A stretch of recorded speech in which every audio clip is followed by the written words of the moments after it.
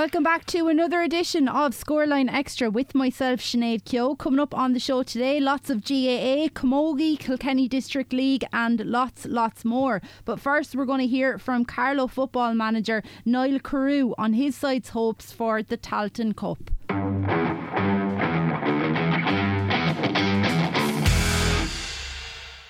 Niall, you're obviously disappointed, competed very well, but scores hard to come by, and 10 points was never going to win the game. No, you're right, Brendan, and I suppose the biggest problem we had was every time we got back into the game we coughed up a goal, probably from our own mistake. So that was the disappointing thing for our end, and I suppose that's energy sapping, you know. And yeah, look, a disappointing result. I thought we did play well in patches, but playing well in patches is not going to get you over the line. Goals came against the run of play too, and I know the kick-out was a problem. Not all Kieran's fault. Elements weren't helping. It was difficult to play against the wind. It was difficult to play with it. Proved that in the second half. You restricted them from scoring as well, and the goals were the difference. But it wasn't an ideal day for football. Yeah, no, I felt sorry for Chunny in goals. He had a very good game. He's very confident under a high ball.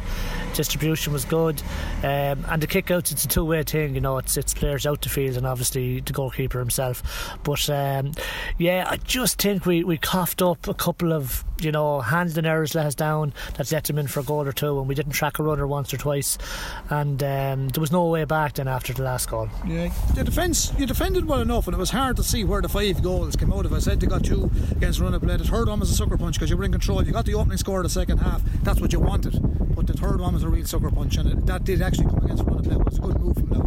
Yeah, it did, and look, when that happens and it's your own mistake as well, it just saps the energy from you. So, you know, a goal at that stage of the game, even though there was about 15 minutes left, it put 10 points in it, or put 9 points in it, I think, at that stage, and it just was a mountain for our lads to climb then. But yeah, look, our lads be disappointed, Brendan. You know, a lot of us didn't play up to scratch, and they know that themselves. But look, they're young. I think if you go through our team, we probably have 11 or 12 lads under 23, so that it's too many, but at the same time it's great to get them the experience of a Leinster Championship match and the heat of battle, and they'll only learn from it. Yeah, they competed well. I think everybody, like, they can't be faulted. They gave it everything, just come up against a better team on the day. Yeah, look, all the lads will always give it everything, but I think there's even more, and that probably comes with confidence as well.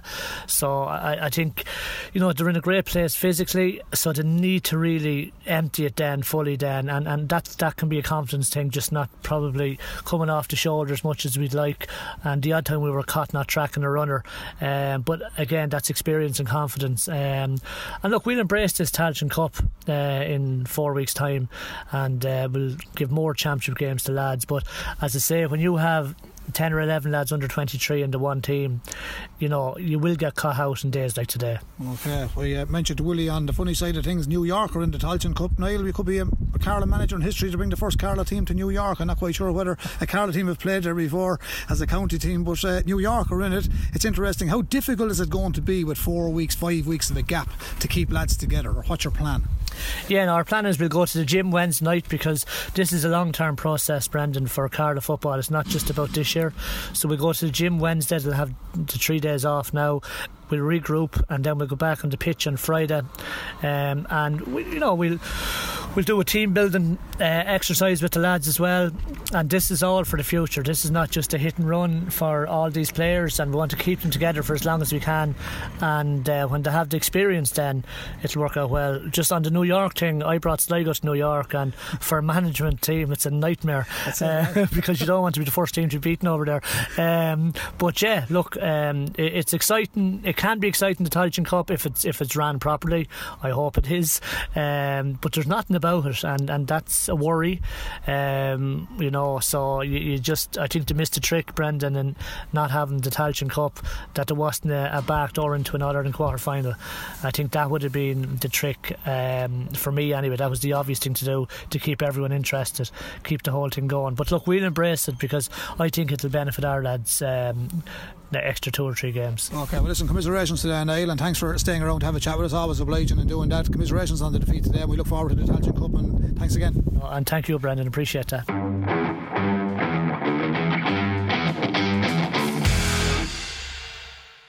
We spoke to Kilkenny's under-20 manager Derek Lyng ahead of Kilkenny's Leinster final clash with Wexford this Monday.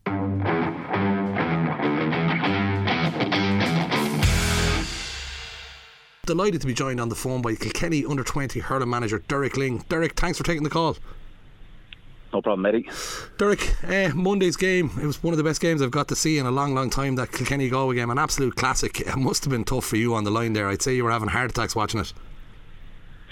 Yeah, well, look, it was as the game went on. I'm happy we're still in the game, and once we were in the game, I think that was the main thing.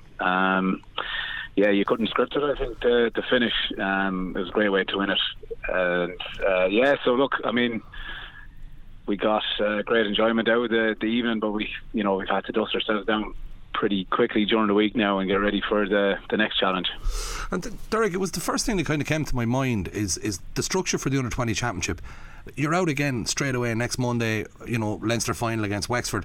With the game going to extra time and it being such a titanic battle, is all this week now basically recovery and refocusing minds? Yeah, more or less. Like, we had a lot of sore bodies, which was to be expected, especially after the extra time, and it was a very intense game, and a lot of shots in it and everything else. So it really is just about the minds as much as anything. And look, there's a lot of momentum to be gained from it as well, and we have to use that. I mean, the players are in good form after it, and to come out on the right side of the victory was, it's something that you can't buy, and we have to use that momentum now to drive us forward then into the next game. And any new injury worries or concerns going into the game for Monday, or are we going in with a clean bill of health? No, thankfully, the only one we had was Harry, obviously, during the game. Harry Shine has a hamstring injury. He's been assessed. I think Monday will be too tight for him, so we'll have to look at that. Everybody else, lots of knocks, lots of bangs, but everybody else is fine. And then just looking ahead to Monday's game, of course, it's in Netwatch Cullen Park. We're expecting a big crowd to travel down from Kilkenny for this game, and obviously a big Wexford crowd will be coming. Wexford themselves had a very tough game against Dublin, got out with a 1-point win. You've probably had a chance to analyse that game yourself. Yeah, look, we looked at it obviously, and looked at Wexford's few of their games, and they're a stranger to this group of players either. Wexford they would have been the Leinster champions for this grade at minor, so look, they're a very good team. They had a good win against Dublin, who've obviously been very competitive the last couple of years as well, and are always very strong. So look, they're coming into the game with their own momentum, and we'll know what Wexford will bring. So yeah, we'll have to guess the challenge for us is really to drive on from last Monday. Last Monday's performance won't be good enough the next day, so we have to look for more. And but it's a game we're looking forward to. And Wexford themselves, as you said, they did win the Leinster Championship 2 years ago. Did a very strong side as well. They will be a formidable opposition, but you must be thrilled yourself with your own team's never say die attitude. There was 3 or 4 times in the Galway game that players would have been forgiven for dropping heads and whatnot, because they are only young guys at the end of the day. But these boys, they seem like a very well focused group. You and your background team seem to have them very well tuned in for the job. Yeah, no, the attitude of the lads has been outstanding from the whole group, and we have a group of 40 odd players. 4 or 5 are unfortunately injured at the minute, but their attitude since we've got together late last year has been outstanding, and I think they put a huge amount of work in, and their effort in terms of the game and how they responded to some of the setbacks during the game was really impressive, and I was just delighted for them because they put that effort in. So, but the reality of it is now that was Monday, and in sports, we have to do that again now. We have to look for more, and that's the challenge. And I think the lads, they're very aware of that. Derek, absolutely brilliant. Thanks a million for taking my call there this evening, and I wish you all the very best of luck. I look forward to going down to Netwatch Cullen Park myself on Monday to enjoy the game. But from everybody here in KCLR, we just want to wish yourself and all the lads the very, very best of luck on Monday. Appreciate that, Eddie. Thanks a million. That's brilliant. That was, of course, Derek Lyng, Kilkenny under-20 hurling manager, and they will be out in Netwatch Cullen Park next Monday against Wexford, a game we're all really looking forward to.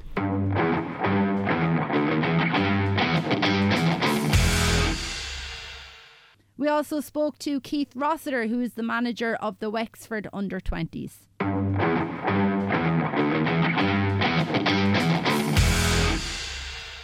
Just looking back there on the semi-final, Dublin definitely didn't make it easy for you, but I'd say you were very proud of the lads just in terms of how they responded to that challenge. Yeah, delighted with the battle and the fight to show it. Alright, yeah, it's great to get over the line, but I suppose a little bit battle hard now. We had the same sort of thing up in Laois as well, 13 days previous. So they're showing good fighting qualities anyway, which is great. It's always a good sign in a team, and look, please God, they'll bring it again the next day. There was plenty of highlights in that game, but the 32nd minute goal there from Jack Redmond, that was huge really, wasn't it? Even just in terms of kind of extending the lead. Yeah, look, I suppose if you're in Wexford Park that day, there was a small breeze for Wexford Park. Was actually very it was only a couple of points worth of a breeze really, but we were playing against it the second half. So the start in, I suppose, the second half start was vital for us, and we knocked over, I think, with 1-2 or 1-3 in the space of a couple of minutes. So look, it sort of set us up nicely because we knew Dublin were going to come out all guns blazing as well. So we got in before them. Now they answered it fairly quick with a goal themselves and sort of cancelled out. But yeah, it was a massive score for us just to get the scores on the board. Yeah, and just something else kind of that I would have taken from that game then as well is just Cian Byrne on the frees. Such a reliable free taker. It's huge really, isn't it, to have like a free taker now that you can rely on in these games? It is in the modern game, it is and Kilkenny is the same. See their tallies the well last day with frees, they're not missing anything either. So for both teams, there's two good free takers on display, and I suppose one of the biggest things for me on the day was that one of the most vital frees when Cian Byrne got fouled and he had to go off as a blood sub, and Jack Redmond had a free over on the sideline about 25 yards out, and he nailed it as well. So it's great to have the backup in Jack as well. Jack hit the frees with good counsel all year and did a good run in the All-Ireland series as well. So we have two good free takers. It's great to be able to say that in Wexford.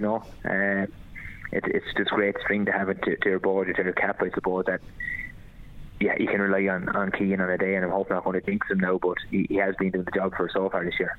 Yeah, and just kind of looking ahead now to this Monday, this is Wexford's first Leinster final appearance now since 2019. Things are kind of starting to really align for Wexford now, kind of underage. What are you kind of putting that down to, Keith? Look, they're starting to work hard. Look, there's a lot of work on in underage, and I suppose Davy, in fairness to him, coming to Wexford as well. Davy coming to Wexford and doing 5 odd years, and rejuvenated the whole place as well. Young lads are back interested in hurling, and the seniors are back performing at the top level and competing at the top level. And I suppose just the young lads got the interest. The hurlers are back on the street again. Like when you walk around Kilkenny, you see hurls everywhere. Young lads come to school with hurls, and that with a bit of a Davy factor the last couple of years, and the work that's gone in underage with the county board and development squads, and from Tony Forrest right the way up. There's a good bit of work gone in and good men over teams. And I suppose we're bearing the fruits of it now. Really, the minor was brilliant back in 19, but you really and truthfully, the test of it is who pushes through to senior. That's what I say. That's what it's all aimed at. That's what under 20 is. It's still a development squad for these guys to go hurl senior for the county, and that's the whole thing behind it. That getting them the mindsets, getting these big pressurised games, and they are pressurised games for these lads. Dublin running to a point, Laois running to a point, and mentally that will stand to these lads going forward. So even winning that minor that time was great for the lads. Some of them were 16, winning the minor at 16, 17, still very young, but these are the games they'll appreciate when they get older and start to push into senior squads.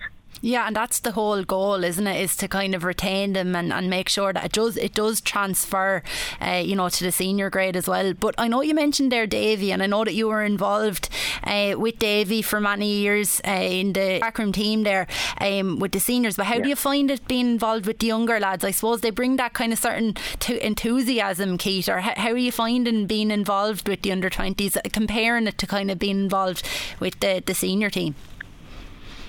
Yes, look, it's great to be involved, and it's great to have a good bunch of players as well, and lads that are eager for hurling.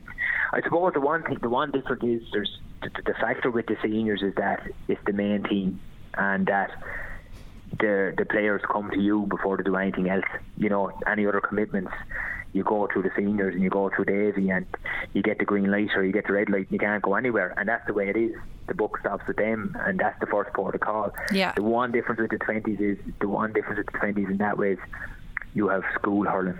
You know, there's a lot of lads doing the leaving cert this year, which is coming up now in about 6 weeks, that they're all trying to study for the minutes, right? So that their school hurling with the likes of Peters College, Cook Council, you know, Derek and the lads will have Kieran's, obviously Kilkenny CBS, all in that as well. You can't pull and drag there. There's a lot of matches colliding with practice games and training sessions. You're trying to manage around that. Then you have the lads that are in college, hurling freshers, hurling Fitzgibbon. Some of the guys hurling Fitzgibbon, and even this year they set up a new tournament for second years because they missed their freshers last year due to COVID. So all this is going on in the meantime as well. So it's very hard. It's very frustrating that you're probably not the number one team in their eyes for a long time, and you're sort of bending around schools and colleges and other commitments. Whereas with the seniors, when you call training with the seniors, they go training with the seniors. Never mind, you know, your Fitzgibbons or whatnot. This is the be all and end all. And look, it took me a while to get used to that. You know, just that, you know, but in fairness to the lads, once they had their other commitments sort of looked after, and you bended with them and you rode with them, and they got to every odd training session, they had to work around it, they're fully committed then. You know, and I suppose they appreciate that. I've probably gone through all that myself anyway, schools and colleges and senior inter-county. I know what the demands are like, and we can work together on it. And full buy-in now, so hopefully it'll pay off for us. Yeah, that's really interesting actually, you know, that you bring that up, because I know when you are playing inter-county at senior level, you know, if you're training on a Tuesday night at 7 o'clock, you're training on Tuesday night at 7 o'clock, and there's no two ways about it, you know. But like, I suppose when you are that age, when you're under 20, there's so many other things going on, and maybe you kind of, you know, you still might have other sports that you're still kind of playing as well. You know, and then there's school, and there's studies, and there's exams, and there's all that kind of stuff too. So that's interesting. But I suppose after a while you kind of find your groove with all that stuff. But exactly. Look, if I'm in it next year, or whatever happens next year, you know, you'd be so much wiser. I've been an awful lot wiser after this year anyway, just dealing with younger lads and the other commitments that they do have. Yeah, look, it's all learning, isn't it? But just looking ahead to the Kilkenny match then, like, Kilkenny are definitely going to be tough opponents. We saw there in the semi-final against Galway, you know, they really grinded it out there over 90 minutes to get the win. So I'm sure you're under no illusions as to the challenge that faces you now on Monday. Yeah, well, sure, to be dead straight and honest with you, I don't think anyone's ever got a handy game off Kilkenny. I don't in my history ever seen a bad Kilkenny team. They're a very good, well-drilled bunch of players, well coached. The lads involved are top class. You know, we're going to be up against it. We know that. I suppose looking back on it, Galway were the team of the minor that year. They're really good. And Kilkenny, you know, it took them 90 minutes, whatever it was, to beat them, but they got over the line. Serious battle, some serious score taken, some seriously good performances. And you're talking about our battling efforts and our fight. They've done it themselves against Galway. So hopefully it's the makings of a great Leinster final, and it'll be tit for tat and very close to the end. Yeah, and it's lovely to see the old rivalry ignite between Kilkenny and Wexford as well. It's a rivalry that's old as time. Yeah, it's just going back for as long as I can remember. Anyway, not that I'm that old or anything, but it's gone on a lot longer than me. And you know, we were bred and reared that way. But it's great that it's there. It's always going to be there. Please God, we'll be up competing with Kilkennys and Galways and Dublins and all these guys for a long time to come, and that we'll be competing in semi-finals and finals and having more ding-dong battles. And hopefully it's the start of it for this bunch of players as well, that, as I said, moving on into senior grades, that they'll have great battles with Kilkenny to come over the next decade or that. Yeah, and Keith, just finally then, in terms of injuries then, is there any concerns? Do you have a clean bill of health now going into this game, or how are you fixed that way? We'll always have concerns. There's always concerns in management over teams, but no, I think everyone came through. The last game okay. Look, it's the way the championship has run off. Leinster's ran off differently to the Munster one. Munster had a sort of a round robin game based 3 teams. Everyone got 2 games. Our one is knockout straight, and the season has still ran over 6 weeks from start to finish, which is helter skelter, I suppose. And I don't think there's any team that doesn't have a couple of niggles going into it, but amazingly once the whistle is blown, them niggles are forgotten about, and it's all guns blazing again. Listen, thanks so much for that, Keith. Look, all the best on Monday. No problem. Thanks so much.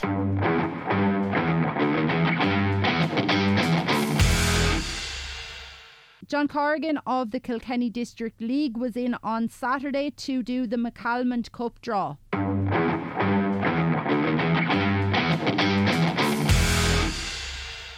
Now it is time for the live draw of the KCLR McCalmont Cup semi-final. Joining me in studio is KDL Chairman John Corrigan. John, thanks very much for coming in. No problem, I'm delighted to be here, Shane. And before we start, just thanks once more to KCLR for the sponsorship, or the continued sponsorship of the McCalmont Cup. You know, it's the highlight of our season, and we're getting very close to the final now, obviously, with the semi-final draw. So once again, thanks very much for sponsorship. Absolutely love supporting junior soccer here in Kilkenny. Started off with 37 teams, I believe. Yeah. We're down to 5 now. Down to 5, yeah. The last of the quarterfinals is on tomorrow down in the Water Barracks. St. Canice's are taking on Freebooters. Real local derby. Yeah, should be interesting. I'm kind of snapping that I'm stuck in here for it as well, especially New Oak. They're playing off against North End United of Wexford, but unfortunate news coming from the LFA junior semi-final. Evergreen have lost it. They did go down 5-1, but ended 5-2. David Grinsell pulling one back for them, but unfortunate for them. Kind of thought that they would make it to the final, to be honest. Well, I was kind of banking on them getting to it, you know, and looking at the dates, they were favourites to get through it. We were looking, hopefully, that would them getting through, and either Wexford's North End or Carlow's New Oak getting through as well, that the final could have been in the locality, you know, which would have been a fantastic achievement for one of the counties. It put it on, you know, all perfectly capable of staging it, but unfortunately now that there's a Dublin team in it, it will go back up that direction. It's hardly been the Aviva this year, because the Aviva are not sponsoring it this year as they have done in the past. So they generally do the FAI Cup as well. Yeah. So I'd say it'd probably be somewhere halfway, you know, Newbridge or someplace like that. But look, the magic of the cup, it's very heartening for Castlewarren to hear anyway that a team can come back against Evergreen to could end up getting them in this semi-final. So the 5 teams that are still registered are, of course, as you mentioned, St. Canice's and Freebooters. They're going to have a titanic battle down in the Water Barracks tomorrow. Get down to watch that if you can. Of course, Thomastown A, Evergreen A, who are definitely going to be gunning for this title as well, and the mighty Castlewarren Celtic. Yeah, well, look, it's great to see a team like Castlewarren getting to the final. It shows it can be done. A couple of seasons back, Brookfield got to the final. Yeah, you know, and they were a Division 3 team at the time. So it just shows, like they talk about the romance of the cup, it just shows that is still there, you know. And when you think of it, St. Canice's are the same division as yourself, and they're still there, you know. So there's a chance of 2 teams from the Division 2 being in the semi-final. So isn't it fantastic for people, because it's a great day out. It's brilliant. St. Canice is doing tremendous things. Eddie Clifford down there, I know the work that he's putting in. They beat St. Francis there recently. They have another semi-final to look forward to with the LFA plate as well, so great things coming from them. That's true. Like they have up to a couple of weeks ago, Boothers were my problem trying to get things done. Now to St. Canice's, because Canice's and Lions are still involved in the Leinster plate. Now Canice's are in the semi-final on the 5th. The date is fixed. I just have to double check. I think it's that weekend, so we'll have to keep our eye on dates. But they're at home to St. Pat's YC from Dublin. Right. Now the Lions are in the quarterfinals, but the team to play them, Home Farm qualified. Cabinteely objected. The winner, when that is really refixed, there's another team comes into play, and then Lions have to play, and Leixlip are waiting in the semi-finals for whoever eventually comes through. Right. And congestion. That was down for the 15th of May. I was talking to the Leinster coordinator the other day. He said he'll be lucky if it's played the 15th of June.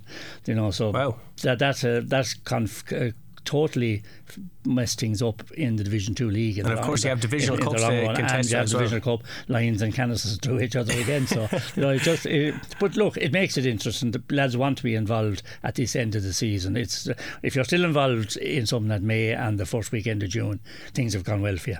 Perfect. So what we have today is I have 5 teams. I have 4 envelopes. There's a name in each envelope, and I know you're manager at Castle Warren, but I'm sitting looking at you, so Yeah. I let you draw away. There's so no the heated envelopes or and anything like these that. games are in Derdymus Park. Oh, wow. Date to be fixed, so they may be 2 separate days, they may be all the one day, we don't know. We'll have to look at it when That's they come great out. for us because we don't have a pitch anyway, John. So 30 minutes Park, lovely. Yeah. Okay, so we're going to go Pull away. pull away on this one. Open the envelope. The first team to be drawn, I would say a home fixture, but everything is going to be played in Derdymus Park. Very fancy here. Yeah. This is Castle Warren Celtic. Oh, very good. Castle Warren Celtic. So are you the pull them first. first so they can't say they're to the fix. Exactly. First team out of the hat. We'll go with this here. As you can hear the envelope open it. It has been sealed. He's actually shivering as he opens it. Thomastown United A. Very nice. So Castle Warren against Thomastown. I'll be going up against a good friend, Paul Doyle, who is the chairman of that club, former producer here on Scoreline. So Castle Warren. That's true. Against Thomastown A. Regular visitors to the cup final in the last couple of seasons. And we're well aware of some of the players that they have out there as well. Just a great club being run. So this will be St. Canice's or Freebooters A. And they will go up against, I hope, I hope I wrote it out right. against the final team of Evergreen A. So, just to go again, it is Castle Warren Celtic up against Thomastown United A and St. Canice's or Freebooters to play Evergreen A. So some big tussles there as well. I suppose Freebooters and Evergreen, historic rivalry, but St. Canice's are going to have a big say when it comes to that game. That's true. That's definitely true. At the moment, provisionally, you can take it that you're in Derdymus next Sunday morning at 12 o'clock. That's working with your work time. I suppose, There we go. Yeah. 12 so o'clock. Yeah. Now that's deciding on that will be next weekend. Have to check with Fran on the league because the League of Ireland games are fixed as well. So we have to work around them. And then Canice's Booters versus Evergreen. So we'll know tomorrow evening which of them get there. So look, there's 2 good semi-finals and a good final, and that's all that we can expect. Yeah, we're looking forward to it here. I know my lads are buzzing of it. As we said, the magic of the cup. I think we were talking after the St. John's game as well. There was a different intensity to the game, and especially we didn't have a lot to play for in the league, so there's a different intensity to that game. The Booters game, Brookville as well, former finalists. So we're looking forward to it next Sunday. Well, hopefully next Sunday we'll have to just see what's there. Now, the other thing I was going to say, like Southend were in cup final out there when they were down the divisions as well. So it's not a news. So look, you have everything to play for. It'll be up. We'll have decided over the weekend, and it'll be up by Sunday evening, to be tomorrow evening, which weekend we are going with. I would imagine it is next weekend. Try and get the final for the 29th. And obviously we can't play at the 28th. There's another game on, little Champions League final going on. We'll be hoping maybe for the 29th, and then the divisional finals come in around the June bank holiday. That would be the ideal scenario, but we have to wait and see, and hopefully we won't have another Thunder and Lightning final like we had a couple of years ago. There's lots still to play for throughout the whole divisions. I know Tullaroan, they're going to Johnstown now tomorrow as well. Division 3 Cup, New Parker's still in that. We're playing River Rangers on Sunday, who got the better of us twice this season as well. They know how to play their pitch out there. You have the Division 1 Cup and then the Premier Cup as well, so lots still to play for. And you have a playoff for Division 2 promotion. You have River Rangers and Lions going up against each other in that. And we have next Saturday evening the Henderson Youth Shield is on. That's Evergreen and Freebooters. And there's a game happening in Thomastown and Freebooters today as well, under 16 Cup. Under 16 Cup final. That's right. There's a lot of schoolboy cup finals went on during the week. I know Callan beat Dean Celtic in a Shield final last night. Didn't get into it, but there's a lot of football going on over in the Knights Cup final. It's fantastic to see the young lads out playing there, you know. Oh, it's amazing. I happened to call in the other night for something else. I didn't know there was a game on, and to see 2 teams there and they are all tugged out waiting for a game. They were there earlier than Everton Green and Boots would be. They were there an hour and a half before the game tugged out. So it was brilliant to see, you know. Yeah, there's excitement in the air. John, absolute pleasure as always. Thanks very much for coming into us in the studio. Sure, I won't actually see myself out there. I have to go in. I have to isolate. I'm going in for a bit of an op. Oh, so no. I have to isolate, so I won't be there for most of the finals. So wish you all the best. Oh, thank you very much, John. Best of luck with the operation as well. So there you have it. You have the semi-finals, I should say, of the KC KCLR McCalmont Cup. Once again, it is Castlewarren Celtic going up against Thomastown A, and St. Canice's or Freebooters will meet Evergreen A in the next round. So lots to look forward to when it comes to the KCLR McCalmont Cup.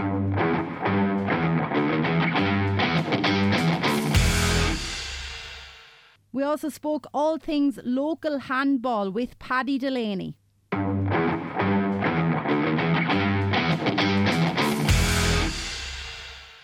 Welcome back to Scoreline with myself, Shane O'Keefe. It's just gone 7 minutes past 4. Lots more sports coming your way. Here till 6 o'clock, of course. We love talking about all different sports, and we love when there's a local success story. You can't get more successful than Paddy Delaney. Paddy, I see him up in the gym, up in Davy Jones Fitness, pumping those guns, and he needs to get those arms pumping because he is a handball extraordinaire. Joining me now from O'Loughlin's is John Morrissey, Frank Minogue and Paddy Delaney. Fellas, how are you keeping?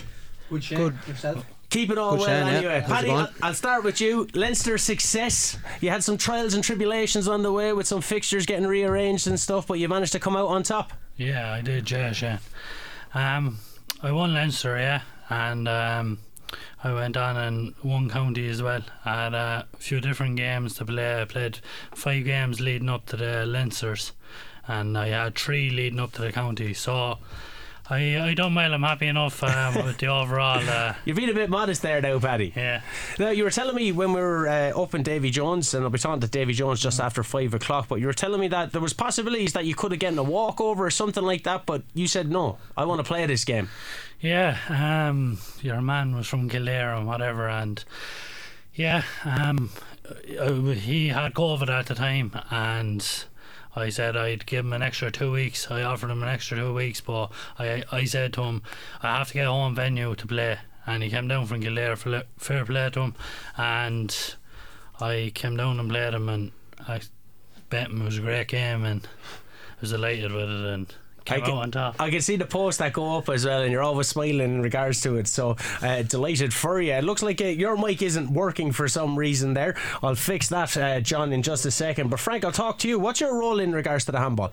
I'm involved with the county board and O'Loughlin's handball club, and I'm the juvenile coaching officer with the county board. So just in that position since the start of this year. And are you noticing that there's a lot kind of because so often in sport in Ireland you have the GEA almost competing against each other with the football and hurling, especially in Kilkenny. Then you're going to have the likes of rugby, you have the likes of soccer. Handball sometimes gets forgotten about. Now we have Robbie Dowling in here, his sister Noelle Dowling, just a tremendous handball. We've had handball presidents and stuff on, but it's so often forgotten by youth that it is integral to the GEA, and we've had great history of handball here in Kilkenny. What's it been like in recent coming out of a pandemic and stuff? Is there a hunger and desire to get onto the court? Yeah, it's very, very much so a big hunger to get back into it, and they've done very well to keep the games going and get finals finished. Like when the pandemic hit, we were at All-Ireland final stages in so many different age groups and levels at adult, and they got it done as soon as the restrictions were lifted, very, very professionally, very fast, and went smoothly, and they got all done with the 21 at the end of the 21 season, and hasn't had any impact on the 22 season. That's after all running smoothly as well. So being an indoor sport, it was obviously hit the hardest, and done very well to get it done. And you know, people had put in a lot of work and to get to that level, and for it to be brushed under the carpet, if you like, it wouldn't have been great. You know, it wouldn't have been respectful to the effort they'd put in, I suppose. Yeah, so, and we've heard this a lot with basketball as well. You brought up a great point that it is an indoor sport, of course, but it is an individual sport as well. Yeah. Did you get to come back a bit earlier than anyone else, or because it was indoor you were proper restricted? No, we didn't. We came back when all the protocols were lifted at the times. Did get to do it individually. You could go in once you were in a bubble, your own bubble, but you know, you couldn't have cross bubbles, if you like, down. So people had to work on their own when that situation arose, and then eventually when it came right and everything was lifted, you know, there was capacity limits for a while, then there was increased capacity and so on, and it came back. And over the years, I mentioned some of the great success stories that we have. Obviously, Duxie is a man that everyone knows and reveres here. But seeing someone like Paddy come on and win Leinster, and you're able to kind of we mention it the whole time. If you can't see it, you can't be it. To see the local success as well must give you great pride and must give great initiative to young people coming in. Yeah, big time. Sure, look, Paddy's a great character, and he's just, he's bigger than life itself. But the effort. You see the effort he's putting in. He was in a junior. He won the county championship and he won the Leinster championship at junior level, and you're not back playing that long. I suppose you weren't doing anything before the pandemic, Paddy. Like, really, were you? So like you're back in it. You've been busting to get in there again, and you are, and you get a bit fitter now and that, and you can see it. You have the shots, and so it's great. Like they're the success stories you want to read about and hear about and look at, and it's. The young lads, the boys have a great juvenile set up going above. John is putting in massive hours and Paddy helping him out, and Paddy has a couple of chaps and we have other lads coming, and there's it's buzzing up there, and like handball is our national sport along with hurling and Gaelic and the camogie and the ladies and rounders as well. And rounders as well. It's like they're all under that umbrella now, and sure, it's great to see the coverage is, if we can start getting more and more of it, like and yourself with the show and bringing in us here. That's all it wants. And at the end of it's an indoor sport, so during the winter time it's great when you can't go out into the fields. Exactly. And handball complements hurling like to no end. Transferable skills. Like we had four on the under 20s team that are going for that beat Galway the other day. We had 4 players with strong handball background. Billy Drennan, sure, phenomenal handballer. Yeah. You had young Doyle came on. Full-back Purcell from Windgap as well, excellent handballer as well, had a great game. Timmy Clifford as well, which the Clifford's steeped in it, in handball. So like that, and you just see the skill set Billy Drennan had the other day. Phenomenal. And like I won't say it's all handball, he obviously is a talented player, but you can see that touch. Yeah. The hand-eye coordination. But handball also does another thing for you which maybe gets overlooked, and that's it. You're in there on your own or maybe in a double. Team events is a bit rarer, but great when we do get team events. It's super, but it does. It's like boxing, if you like, except you're not getting punched in the mouth. Yeah, which is it's always a plus. Which is good, and it puts you're in there on your own. You have to fight your own corner, and you battle away, and may the best man win, or girl, and that's what it's all about. You're in there, and you have to figure it out for yourself, and. Nowhere to hide.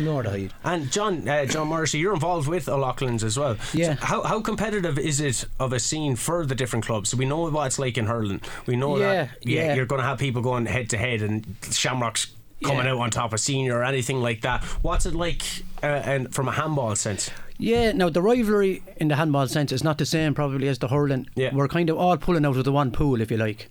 So we'll play, say, you could team up with another club, if you like. Do you know what I mean? It's not just say O'Loughlin's or Talbot's Inch or Windgap, and we're all representing Kilkenny at the end of the day, so it's not like the club scene in the hurling in that way, it's a bit different. But look, we're very strong at the minute in O'Loughlin's, but after the COVID we didn't know when we were going to get back. We lost a lot, but we're after getting we have 40 juveniles back since October. We have nearly 50 adults, so we've 100 back again. We're still a little short where we were a few years ago, but some of them just a bit slower to come back, Yeah, it's interesting that you mentioned that. We've talked to various kind of people involved in loads of different clubs, and they're talking about maybe there's still a bit of apprehension about getting back into sport. Especially we'd have an older people playing as well, 60s, 70s. Some of them are a little afraid to come back inside yet, which is understandable, but please God in the near future we'll get them back again, And what's it like from a training regiment point of view? Because obviously coming on here and we're looking to promote the sport, you're looking for new members all the time as well. What's it like in terms of training? What's the commitment levels like? Because hurling, so it's almost like a professional sport in some senses, the things that are being asked of people. Yeah, well, handball is the same. If you want to go to the top level, it's 4 nights a week or 5 nights a week. Yeah. Look, during the winter especially, there's no excuse for young lads not to be inside, you know what I mean? During the summer, we know what Kilkenny is like, is hurling mad, so you are going to lose them during the summer, but it's up to each individual how far they want to go in the sport. How far does Paddy want to go? Paddy wants to go to the top. What's next for you now, Paddy? What's next for me? Sure, the young lads back to the juvenile section now as well. Drive on the juvenile. John's young lad, my own young lads there. We have a couple of young lads there from Tullaroan coming in as well there. Have to give them a mention as well. And just the juvenile, just drive them on. I started back there with John there, just tipping around with him. Got the young lad started up there. I got the bug for it. I got the the love back for the game again. Start tipping around with himself and Morris Nolan there, Eddie Burke and that, and we started tipping around there 2-3 times a week. And then the competition started to come around. John offered me, he said that are you interested in the counties or the Leinsters and whatever. I said I'll give it a go. I don't know how far this road is going to be, but it went on further than I thought now, to be honest. You know what's interesting when what you said, I said what's next, and you didn't think about yourself, you thought about the future. You talk about your kids, you talked about the future of the club of O'Loughlin's and stuff. Is coaching something that you'd like to do? Yeah, I do, and I enjoy coaching the young lads. I love coaching the young lads up there, and it's just bringing on the lads and getting Leinster county medals, All Ireland, and they're great lads to work with, and yeah, it'd be brilliant in the future to see some of them, the younger lads coming up, and it's all about the future, and it'd be something to look forward to and to be training and pass a bit of time. And Frank, it's great having people like that want to play the game as well, but coaching is an integral aspect of any game, volunteer based as well. How are you finding in terms of coaching? Is there avenues for people to go on courses or anything like that, or what's the role for someone that may have been involved in the game before, doesn't want to come back necessarily playing, but wants to contribute to the future of the sport? Yeah, there's definitely avenues there for lads to get involved. Like we had a very successful juvenile campaign. We had 9 out of 16 All Irelands up for grabs in between under 14 to under 17. We had 9 winners, singles and doubles, between boys and girls, almost 50-50, 4 and 5. So we had 9 out of that. That's over 50%. Kilkenny won. Compared to the rest of the counties, then was the rest. The other 8 was the rest of Ireland, right? So we also were in a minor singles and doubles, boys and girls. We lost the singles by 1 ace in both, and we won the 2 doubles, boys and girls. So there's another 2 out if you wanted to add them on or separate. But that, if we could get lads in that want to come back and help get these lads over the line, the door is open. It's there. There's brilliant people in all the clubs around, and that's basically what happens. A lot of people are going into All Irelands and things, and they've been with the child since maybe 10s up to 18. There's a time, a lot of the top players out there, they have their own coach. There's a time comes when the parent almost needs to step away because someone else needs to see it different. Yeah. And you can't go into, you get to minor level, you have, nothing against anyone that didn't win. Listen, they were barely beaten. But to press on up into senior adulthood and, win those, you nearly need someone else to come in that's not emotionally attached. Different perspective. You see parents, I'm no different myself, you'd be pucking every ball with them, be it hurling, hitting every ball if it's handball, whatever it is. Someone else needs to come out. You need to nearly see the wood from the trees, if you like. Yeah. And that's what we're trying to get at. There's a big push. We want to win a minor singles, boys and girls. I think we haven't won a minor. Richie Hogan was the last that won the 40 by 20 minor. Talk about transferable skills there. Yeah. And there you are. Richie, DJ, unbelievable hurlers, unbelievable handballers, and that's what we're looking for in Kilkenny. We want to win a minor now. That's our next goal, is to win a minor and then see what we've got. Then can we progress these lads up to win a senior?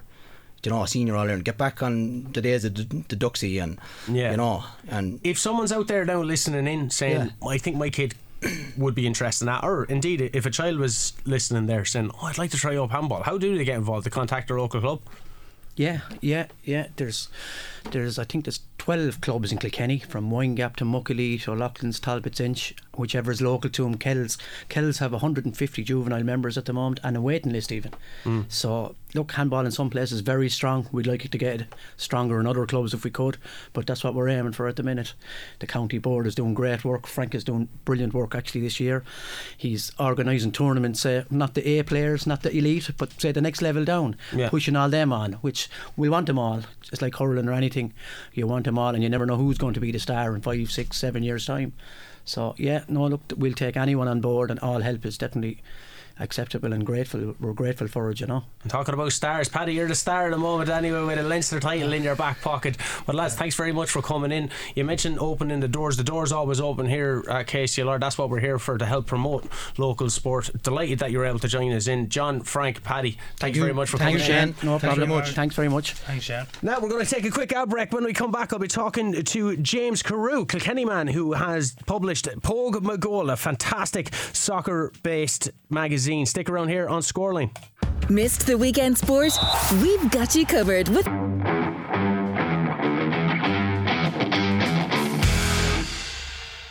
As always, Joe Sheehan was giving us the latest updates on everything that's happening on the local greyhound scene.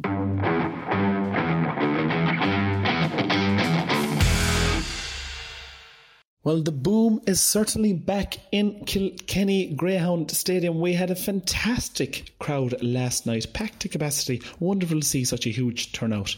And it's no surprise as we had two tremendous events in Kilkenny Greyhound Stadium last night to celebrate. The first of those being the Fonzie McDonald Memorial A3 Final, which was a fantastic competition, has been going on in Kilkenny Greyhound Stadium over the last number of weeks, and it was won by Boo the Best, winning in a time of 28.97 for the Eagle Ballinhill Syndicate and trainer Thomas Buggy of Bagnallstown, County Carlow. And of course Fonzie McDonald also came from Bagnallstown, County Carlow, of course a track regular in Kilkenny for many years, and wonderful to note that the McDonald and Buggy families have been lifelong friends in greyhound racing. So wonderful to see victory going to Boo the Best, Thomas Buggy and Eagle Ballinhill Syndicate last night, and wonderful to pay tribute to Fonzie McDonald and his family. Back in second was Blastoff Harry for Paul Hines and Paul Hennessy, and back in third was Evernogue Chloe. Only 0.02 of a second separated first and third here. A short head between first and second, and a short head between second and third. And that will just go to show you how tight these margins are in these kind of races. Very little room for error. But Boo the Best came out on top in the big one. And also, we had the Kilkenny Track Champion Open unraced, €10,000 to the winner. This one, it's a fantastic competition, and the best of pups in greyhound racing in Ireland come from the four corners of the country to Kilkenny Greyhound Stadium to compete in this competition year in, year out. It's a fantastic one, and we are blessed to have it at our local Greyhound Stadium, and it really brought the crowds out in their droves last night. In the first heat, Lemon Jock came out on top for owner-trainer Tom Lennon, finishing very strongly in a time of 28.96. Back in second was Urban Cap'n, and third was Yankee Doodle, and those three will emerge through to next week's quarter-finals.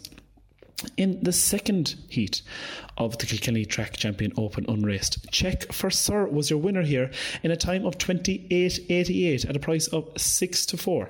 Back in second was Droopy's Gravy, and Loch Mistaki was back in third. The winner was trained by Carl Ramsbottom and owned by the Cash Back Syndicate. So well done to all of those connections. In the third heat, Another Holiday was your winner in a time of 29.07. Even money favourite here for this one. Owned by Jack Roach and trained by Michael O'Donovan. Kilbreedy Sydney was back in second, and Mingler's Nitro was back in third, and those three will plough on to next week's quarter-finals of the Kilkenny Track Champion Open unraced. In the fourth heat, Bogger Bible was your winner.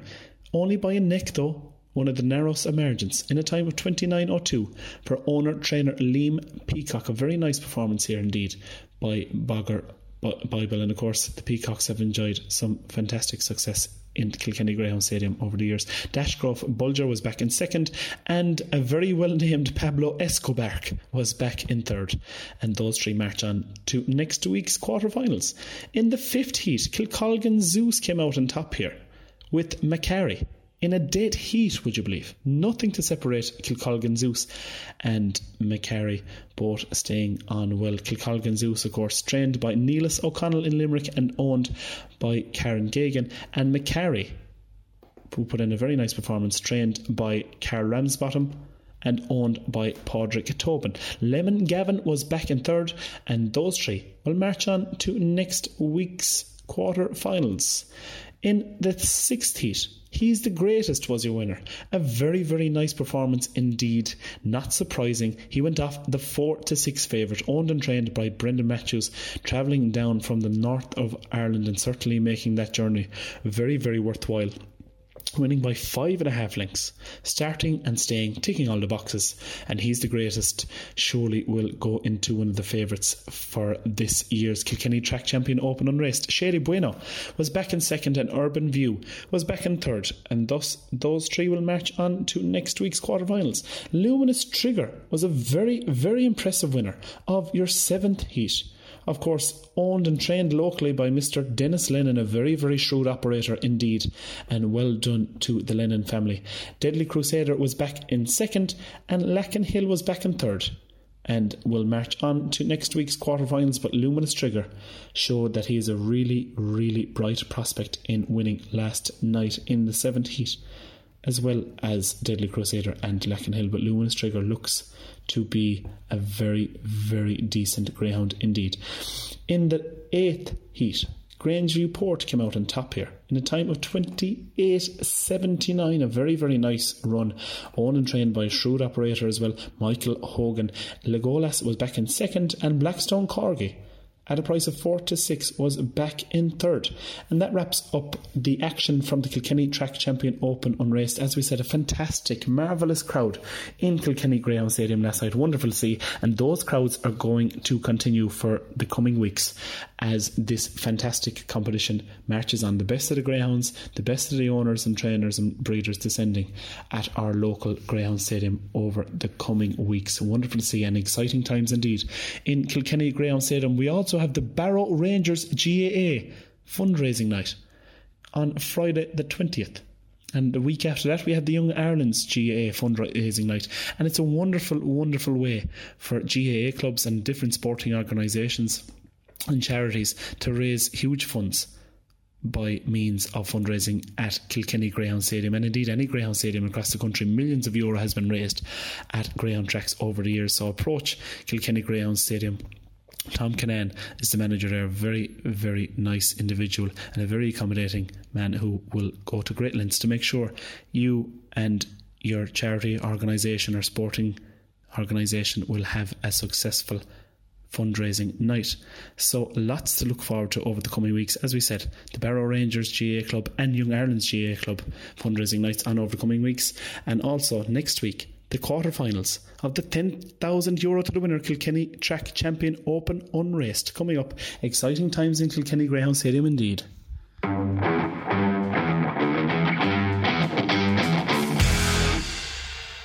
And regular guest on the show, Davy Jones, also stopped by to chat all things fitness.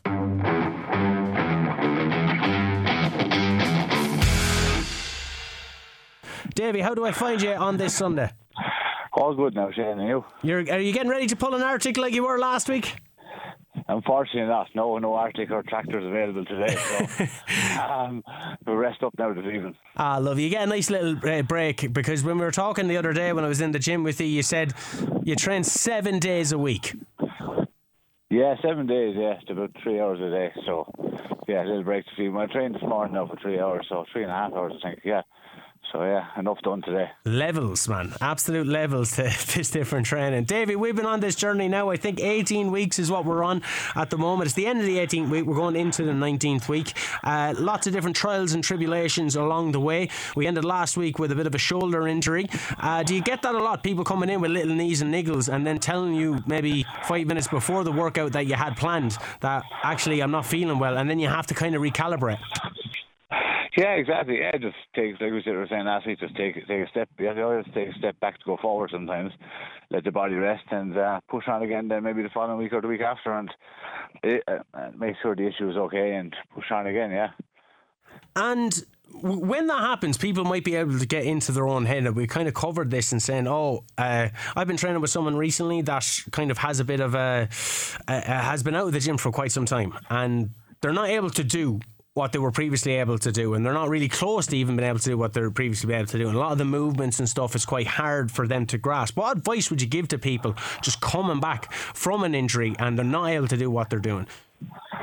A lot of people, I just say to is go back at 50-60% of what you were able to do, and build it up then each week, add 5% to it each week and build yourself back up.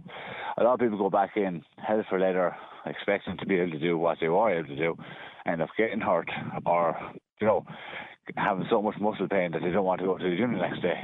You're so sore and you have so much DOMS in your muscles that you don't want to go to the gym the next day. That's not much good. So you can only make results by consistent workouts. So if you're here and there this week and then, going once or twice and then you're going every day the following week, it doesn't really work like that. Set yourself 2-3 days, whatever it is, every single week and stick to that routine. You mentioned the word DOMS. That's an abbreviation for something. What is an abbreviation for? Delayed onset muscle soreness. So it's basically when you wake up the next day after doing whatever muscle group, it's not too bad. And then 2 days after, then you wake up and go, all right, now I feel it. That's it. Usually it's kind of 2 days after is the most amount of inflammation in a person's body, and that's where the muscle breakdown is at its highest and the inflammation is at its highest. And then you wake up and your heart's set to get out of bed, and all those things. Do you find that is probably the biggest contributor to people? We see that January surge of people in New Year's coming in, they're working out, they're going hell bent for leather. This is going to be their year, new me, all that, and then boom, DOMS happens, and then it's done. Yeah, sometimes unfortunately, and then people realise how hard it is, and training, going to the gym it's not easy, but the main thing is to make it as easy as possible and do the exercise correct, make sure your nutrition is correct. There's no point making things hard or getting in a situation where there's risk of injury. So making sure you're in the right situation to keep moving forward and keep making progress. Is it more of a mental thing then, mental perseverance? So for new gym members that they're coming in, they're feeling that soreness, it's going, okay, this isn't actually a bad soreness. I know that might sound like a weird thing to say, but it's not necessarily a bad soreness. It's muscles been tired. I need to push through this. And I'm not really going to feel that way in 3 weeks or indeed in a week or whatever. Exactly, it's just time and effort, and like you said, it's a mental toughness more so than anything, knowing that it'll take your body a few weeks to adapt to getting used to what you're doing, what you're throwing at it, and then over time you'll slowly start to adapt. You should never adapt fully where you should never be sore. If you're not sore from a workout, you just haven't done it right. You should be sore in a sense, like you said, Shane, muscle soreness, but not injury sore. A good sore, as we say, not a bad sore. You said a phrase to me there when we were in the gym the other day. You mentioned disco muscles. And I had a bit of a chuckle at the term disco muscles. I would have known them as maybe the glamour muscles. It's the one when you're going out on a Friday night, you go pump your arms or whatever to make yourself. They're the muscles that people see. There's muscles that people don't necessarily see, and they might go a bit more underdeveloped because they're not getting worked out as much. When you think that you're working shoulders, there's a lot of different kind of components to the shoulder, so you have to be quite diligent in your training methods. Do you find that happens quite a bit, that there's the disco muscles gets worked on a lot more, and then some type of niggly injury comes and stops people from being able to train it? Yeah, it's just imbalances in the body, like you said there, Shane. It's people working muscles that they're looking at in the mirror and forgetting about what's in the posterior chain, the muscles at the back and stuff like that. And posture is a big thing. Yeah, we talked about that a little bit. Posture is a big thing. People not working the muscles that they can't see in your upper back and stuff like that, and slouching forward at a desk all day or whatever type of job you have where you might be sitting or slouching or whatever it be, and the muscles at the front being developed because you can see them in the mirror, but not the ones at the back. Or even not a lot of people, a lot of young males wouldn't train legs as much as they should and train their arms too much, and even stuff like that, and getting knee problems, hip problems. I think you were one of those people one time ago, Shane. I always skip leg day, Davey. Bicep curls galore, but no squats. And you can never get away with it down in your gym, Davey. Rest periods is something that you're big on as well, though. Even though you do train 7 days a week, but you're competing at a different level than a lot of people because you have 3 massive strongman competitions coming in. But rest period is huge for muscle recovery as well. Do you find when people are coming into the gym and getting ready to go that they're just hitting it like head on and trying to run through brick walls and not really taking rest, maybe burning out? Exactly, yeah. It's people who training muscle groups too often, and then just like you said, burning out. And the best way to describe when we go to the gym, we break down our muscle tissue, and think of that as a cut. So if you have a cut in your arm, if you keep going at that cut and not letting it heal, it's never going to heal. So all we do is in the gym is break down muscle tissue. Muscle fibers are broken down, and through rest and good nutrition and water, they heal and they become back bigger and stronger.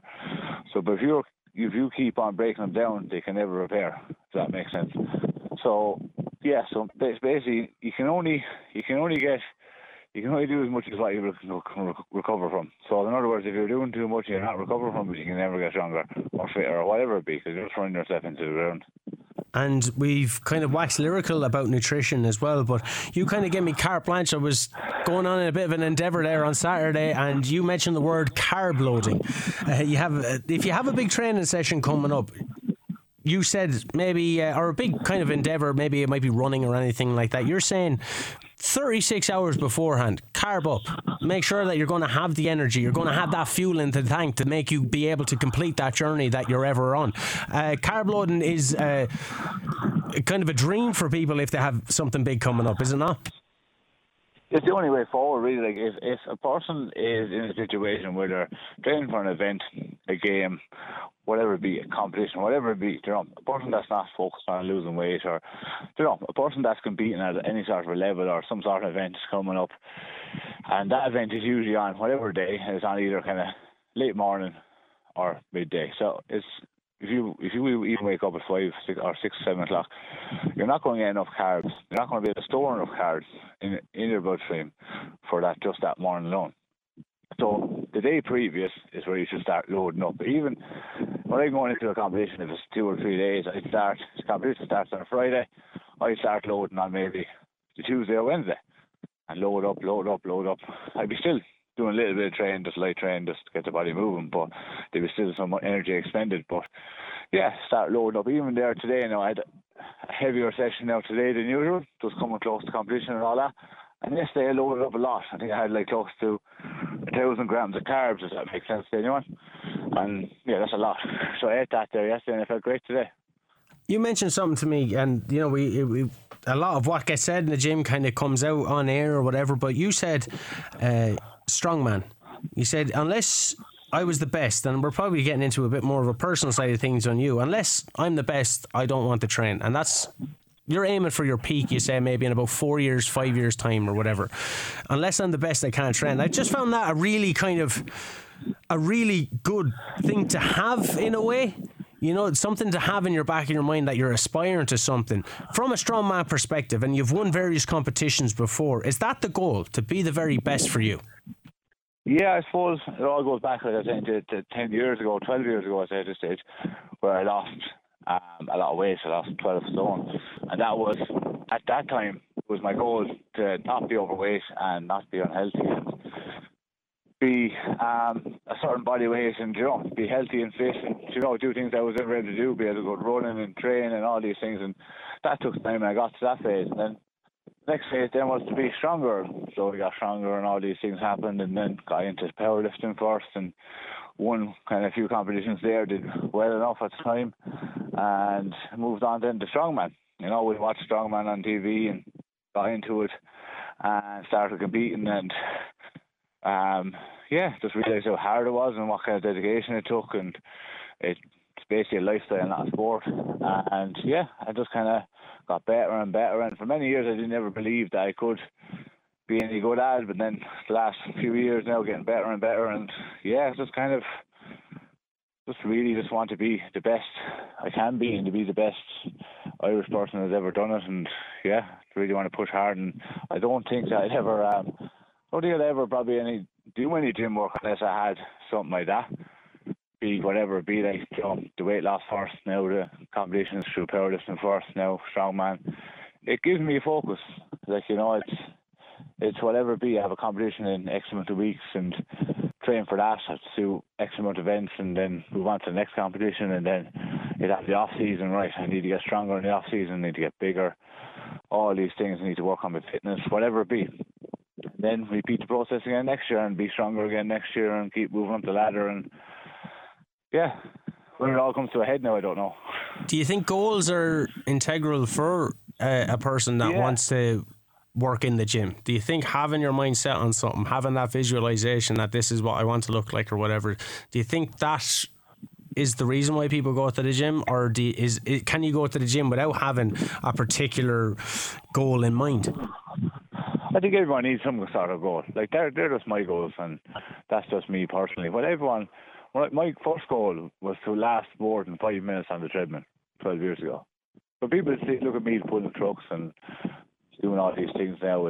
That's all well and good, but I didn't start like that. I started trying to walk 5 minutes on the treadmill. That was my first goal, and then it was trying to lose weight, trying to figure out, educate myself on nutrition. It was step by step, and everyone needs a goal. Because when everyone walks into my room when they come to do personal training, and that's the first thing I'm asking them is, why are you here? Like, a bit straight to the point, but like, why are you here? Obviously people want to come in and get fitter and stronger and all that, but like, a lot of people have a story behind that, whatever coming up, and it could be even just a wedding or a party or a holiday and all these things, or to lose weight, or a lot of people have some medical issues even, they'd have to lose weight, and all these things, I want to get fitter, I want to get stronger, whatever it be, but like, something has to kind of switch in your head for someone to make drastic changes. Like yourself, you came in, you said you wanted to train properly, you wanted to get fitter, you wanted to get stronger, you wanted to get leaner. All these things have happened, you know what I mean? But you had them in your head at the start. Maybe you doubted yourself a little bit, but they've happened now, like. I doubt myself every day, Davy. How I got in a job of radio, I'll never know. But Davy, great sentiment shared there. Where can people find you online? You're always very active with Davy Jones on Instagram, and you'll always message anybody back. So I'd imagine that's probably one of the best places to get in contact with you. Exactly, yeah. If anyone's out there wondering about any sort of fitness, nutrition related questions, just drop me a bell anytime, and happy to help anyone out. Thanks very much, Davy. The blog post Training with Davy Jones week 18 will be going up later on scoreline.ie. Until next Tuesday, Davy, I'll talk to you. Thanks, Shane. Thanks very much. Davy Jones from Davy Jones Fitness. We're going to take a quick ad break there. Stick around here on Score.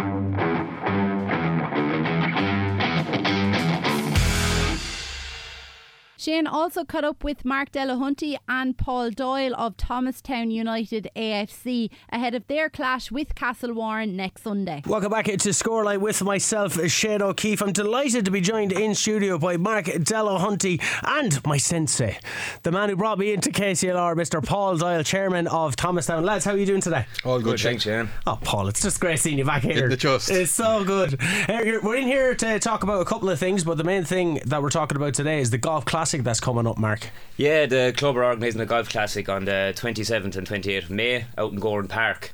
It's a big fundraiser for the club, so any support will be greatly appreciated.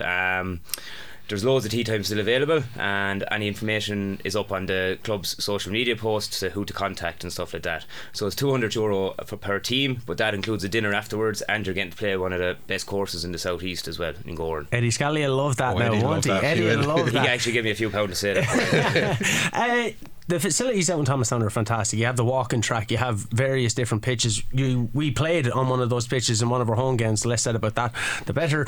But how integral are fundraisers like this to helping a club flourish and continue to flourish? Oh, sure, without them these things aren't possible, and it benefits the whole community. Like the walkway was huge in Thomastown, especially during COVID, because people had a safe place to go up to walk, and especially in the winter because it's fully lit, so these facilities only don't serve the soccer community, just the whole community they serve, but without these fundraisers they're just not possible, And Thomastown are producing players. Ella Malloy completely, she springs to mind. Colin Whelan springs to mind. All these great players that are coming from Thomastown are because of the facilities, because the work has been done behind the scenes, and a lot of that gets lost because we look at what happens on the pitch all the time, but the work that goes in behind by likes yourself and yourself, Paul, it's monumental. So things like this people really need to get behind. Yeah, the facility have grown huge even since I started playing.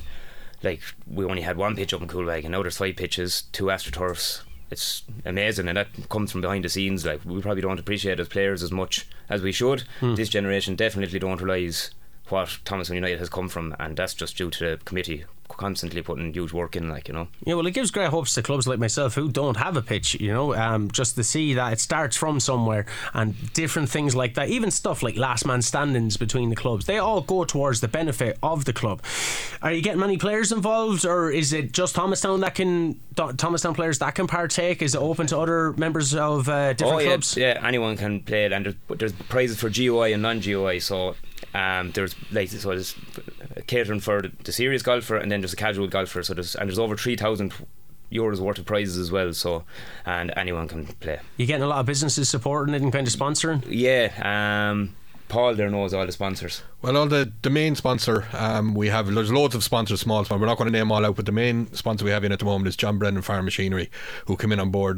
Derek is a past pupil of Thomastown, he's now a referee in Kilkenny, and he's actually still playing a bit of ball over 35s now as well.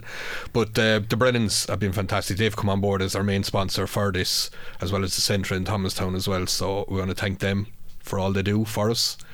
And that it's brilliant. We need people like him to come in and companies to come in. There is still loads of other sponsorships available. Again, all the details are on the social media pages. We can leave details with you, Shane, if anyone rings in. Certainly, we'll have an article up on scoreline.ie during the week. Paul, how many members are you having out there now? It's gone over it was over 300 schoolboys and schoolgirls recently.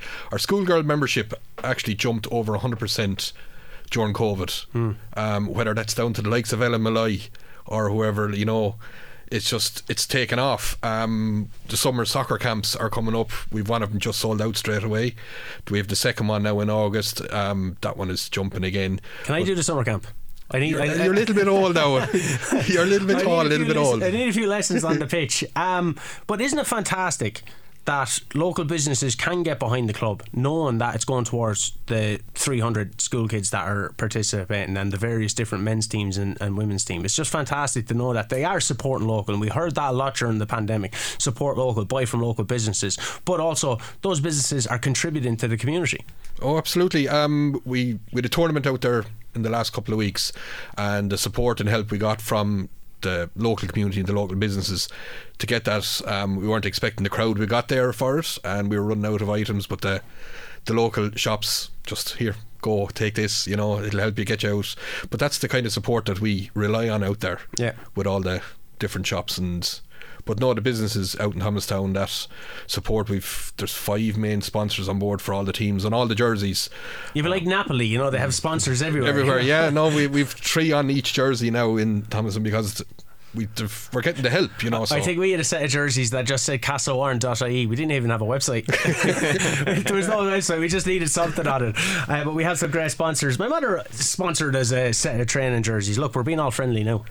It's not going to be that friendly next It's not going to be friendly next Sunday. We do have confirmation of times for the KCLR McCalmont Cup, a semi-final draw. Castlewarren Celtic, the mighty Castlewarren Celtic, going up against the Thomastown A. Kick-off in Derrymiss, I believe, for 12 noon, and then Freebooters versus Evergreen. Freebooters beat St. Canice's, that's going to be a 3:45, so a double header out there. Guys, before we get into it, you were down at the Canice's and Freebooters game, where Canice's unfortunate not to come away. Second division side going up against the Premier Division side. That's a big task. I think they were doing very well up to, there was a very bad clash of heads. Oisin Carr, I know all about that. And another guy of Canice's, I don't know his name, but the two of them, he was down for about 5 minutes. Is he okay? But Oisin got straight back up and played on. That's Oisin. Bandaged me up and let me on again. And from then, Booters kind of took hold of the game after that. And, they got their first goal as a penalty. Paddy Cahill, yeah. And then Zach Hammond. And Zach then got a little tap in near the end. Well, there was about 20 minutes left when he got the second one. Another Thomastown man. And that was it really. They were finding a tough hot day out there to play. Oh, and for both teams as well, because both had provincial aspirations as well. Freebooters got knocked out by New Oak in Leinster not so long ago. Then they had that mad cup Premier Division game, and they were playing Wednesdays and Sundays, and then obviously St. Canice's won the second division. They had the divisional cup to contend. They're still in the LFA plate, and of course in the KCLR McCalmont Cup as well. So lots of tired legs, I would imagine, especially out in that heat. At this time in the year, definitely people, there's, like you said, it's going into 2 games a week now, and if you don't have squad rotation, you're in a bit of bother, I think, coming towards the end of the season. You're going to be in bother on Sunday, Paul? If we don't have squad rotation. No, I'm looking forward to it. The McCalmont Cup is a big. When you competed in the McCalmont Cup final not so long ago, was it? You were in the Pat Mar Shield anyway. In the Pat Mar Shield this year, yeah. That actually came down to squad rotation. We didn't have it, to rotate it. And do you compete a lot with the GAA club out there? No, there's not too many dual players anymore. No. We're lucky enough now in the last couple of years we don't have dual players.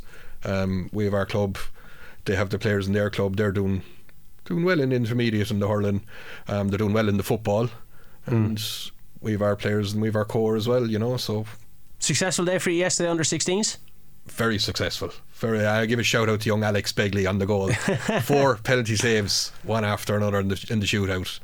And it's great to have that for the under 16, because that will give them great memories of Thomastown and then allow them to continue to come into the squad, Mark. Yeah, they did, and they won the league as well, so they won the double this year, and that's brilliant for a country team as such to do something like that, because they're always competing against the city teams where the membership is that much bigger. But these young lads have been playing the whole way together, the whole way up, and they have been an excellent team, so it's great to see them winning. And great to see him winning in Derrymus as well. Yeah, well, it'll be great to see us winning on Sunday against you, but no doubt it's going to be a titanic battle. Cup game, anything can happen. The magic of the cup, we'll see what happens. But lads, thanks very much for coming in once again. The Golf Classic, when's it happening, Mark? It's on the 27th and 28th of this month. 27, 28, and people can find all the information on Thomastown social media pages. Exactly, yeah. Lads, thanks very much for coming in. Shane. Paul, thanks, my sensei, I appreciate you. But yes, on Sunday it will be Castlewarren Celtic going up against Thomastown at 12 o'clock. That has been confirmed by KDL chairman John Corrigan.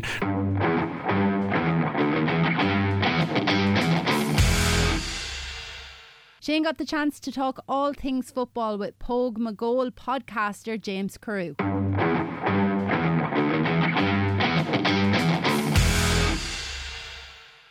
From Pogue McGoal. James, thanks very much for coming on, sir. How are you today? Good to speak to you, Shane. Greeting from a happy Arsenal fan in London. You won 2-1 today. Poor little Leeds going down to 10 men and everything. Yeah, but I mean, I'm a happy man. I do like Leeds, but all's fair in love and football. I like hearing the smile on your face, at least. James, new issue of Pogue McGoal. I'm still reading over the last one that came out. Issue number 8 now that you're on, over 70 pages. What can people expect from the new issue?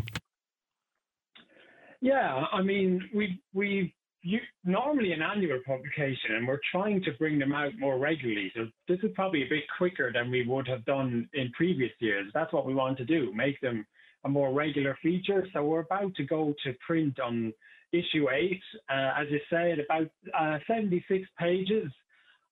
Pre-orders open, and pre-orders are really what help us to bring it to print. But I'm biased, but I think the look of this one is incredible. We've always had a high standard of the look and feel and the imagery and photography, but I'm just blown away by this one in particular. Some of the artwork we've got on photography is exceptional. So I'm really looking forward for people to seeing it. We're going to have it with our friends in Roller Coaster Records in Kilkenny again, and Eason's around Ireland. So, really excited for people to get their hands on this one.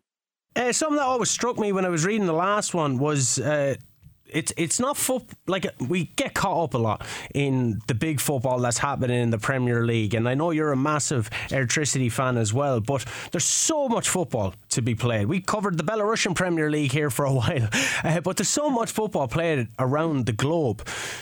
Your magazine covers it all, and they cover some amazing stories that you would never get to hear about before. What can people expect from this new issue? Yeah, that's down to the contributors, Shane. So we've built up this kind of network of like-minded individuals, and it really is. Look, we're very proudly Irish. We're uniquely Ireland's only football magazine, which is an amazing kind of PR line for us. But two Kilkenny brothers are making Ireland's only football magazine. But we do have a global football culture outlook. So some of the contributors, for an example, come from Spain, Sweden, Italy, England, Germany, Serbia, Brazil, Australia. They're just some of the countries of people who are contributing to us. So we've got stories from Ireland, of course. For example, we have a profile of Denise O'Sullivan from the Irish women's national team, who just yesterday won another North American title with Carolina. We have a feature looking back at Brian Kerr's 1997 World Youth Championship team that came third. So the author there, McDermott Ferris, speaks to the captain, Thomas Morgan. There's also a feature with Kevin Brannigan, who directed the Kerr's Kids documentary. And you go from that to a piece on a cult hero from Argentina who Diego Maradona once called better than him, a man by the name of Thomas Karlovich. He was known as El Trinch, or the Fork. He's from the same city as Messi, but he was so good but so modest that he never kind of courted the publicity. He never had the career that maybe a person of his talent could have had. And someone as amazing as Maradona called him the best player in the world. So, yeah, we jump from country to country. I think there's something for everyone in this piece. And even a piece on the MLS in America, its debut season, to a shorter piece on how Eusebio once requested the jersey of Paul McGrath after a game at Lansdowne Road. That's absolutely fantastic. And you mentioned Argentina there as well. Irish soccer has its kind of claws in so many different clubs. You know that the connection with Ajax, of course, but Paddy McCarthy, it does sound a bit Irish, coming from Cashel, Tipperary. He was involved with Boca Juniors. He was the first ever coach in 1905. Some debate that's why Boca Juniors have the colour of the Tipperary native. Yeah, we had it in our last issue, actually.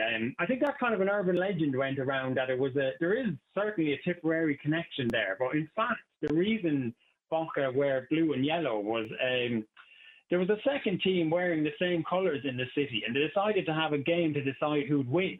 And Boca lost rarely, and the forfeit or the decision was they would choose the colours of the next ship that came into the port of Buenos Aires, which happened to be from Sweden. So that is the reason they're blue and yellow, but there is a tip connection. But as you say, I mean, we sometimes think, football started with the start of the Premier League, but Ireland in particular has a rich history of spreading the game around the world. And even alone, League of Ireland is 100 years old this year, but there are clubs that date far beyond that. So, yeah, that's what we try to look in, the history of Irish football, our influence on the world, but also what's happening in Ireland at the moment. And speaking of what's happening in Ireland at the moment, there's been much touted about this possible third division for some clubs, maybe junior clubs stepping up. I don't know. Have you kept up to date on what's happening there? We know that the first division only has 9 teams, so there could be room for a Carlow Kilkenny FC or another club indeed coming in. Yeah, and there is a huge amount of restructuring going on in Ireland, and there's a lot of talk about kind of government investment and taking an investment in the game that hasn't happened before. Even this week, you see like the FAI advertising for roles within the League of Ireland, and that didn't happen. That didn't happen for 100 years, so it's about time that is happening.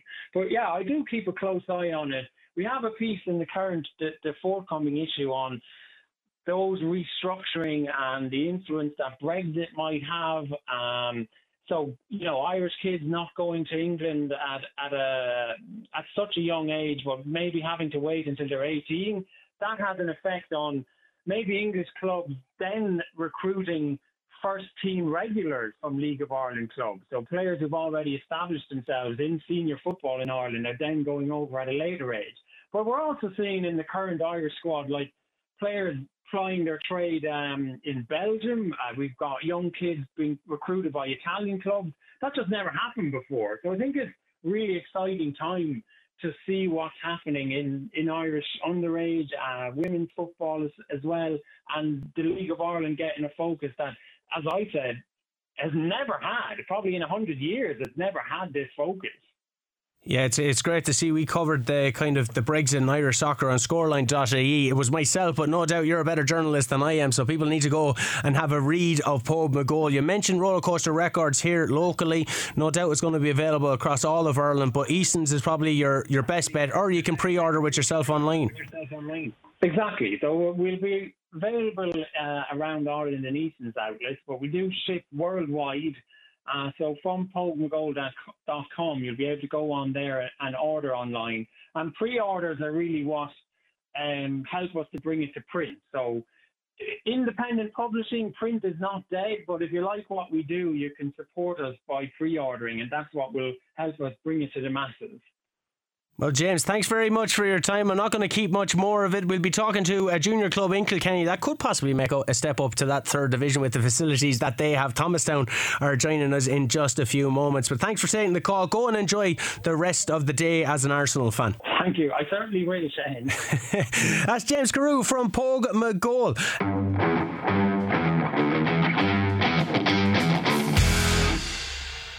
Shin also spoke to Gary Doyle about all things Marble City Sevens rugby. First of all, Kilkenny Rugby Club, just a tremendous season that you've had in total. I suppose celebrations are still somewhat ongoing. Yeah, they're still going. Great year. The senior men's obviously won the Towns Cup, and the senior women's team narrowly lost out in the league on points difference, but they managed to win the cup as well. So great year for the senior teams there, and a lot of the youth teams got representatives on the South East and Leinster squads as well. So all around very positive. We actually have a dinner dance Saturday week, so I'm sure the celebrations will be brought up again then for that night. It certainly needs to be, because we've been talking to James Blanchfield a lot on the knock-on. He's been lamenting the fact that earlier in the season, a lot of COVID implications came along in the rugby and lads couldn't play and there was possible relegation, but to end it all with a Towns Cup final, the first one, I believe, in nearly 20 years, just a huge, magnificent achievement. Yeah, it was a big turnaround. I suppose we went up to Dundalk in our second last league game, and Hugh Corkery kicked a conversion to draw the game, which ultimately kept us up, and from there we kind of went on a beaten run. But yeah, like the season obviously it was tough for every club. We were hit very hard with COVID. We had a lot of games refixtured, and we ended up having 10 games in a row at one stage. So injuries mounted up. So, it was a great way to finish it and kind of set us up for next year to go back with a bit more enthusiasm into the pre-season. Then, could have been a relegation and no cup win. Be very tough to come back into pre-season for that. And how the women's team, we've been chatting to the manager, some of the players over the past while as well. The sentiment out there must be huge towards what the women were able to achieve this season in their first kind of full season. Yeah, I think they only lost. One competitive game all year, which is unbelievable. Like considering they're only back a year. I think Paddy was telling me last year there might have been only 5 people training. Now they're up to 25, 26 training. And there's a lot of youth coming through in it as well, with a couple of more experienced players that have come back to the club. So, yeah, they're in a great position. The underage side on the ladies are flying it as well. I think most of the teams got into a final in their division. So, yeah, it's going really strong. It's going from strength to strength, and it's great to have in the club as well. Yeah, Paddy Moss, as you said, an absolute gentleman as well, and we were talking to him before about it, and he was getting emotional chatting about it, and that's what sport brings. But sport brings many different variations as well. It's not just about the 15 on the field, because attention is going to turn to the Marble City Sevens International Sevens competition hosted by Kilkenny Rugby Club. Just a huge day involved. Has it been a while now since you got to have it due to COVID? Yeah, we haven't had it the last 2 years due to COVID now, so we're looking forward to having it back. A good few of the sevens competitions seem to have fallen by the wayside. The big one, Kinsale, didn't go ahead as planned this year, so we're hoping for a big turnout and interest in it. And it's a great day. Sevens is like, if you don't watch rugby, sevens is a great way to get into it because obviously it's a lot faster. There's more space.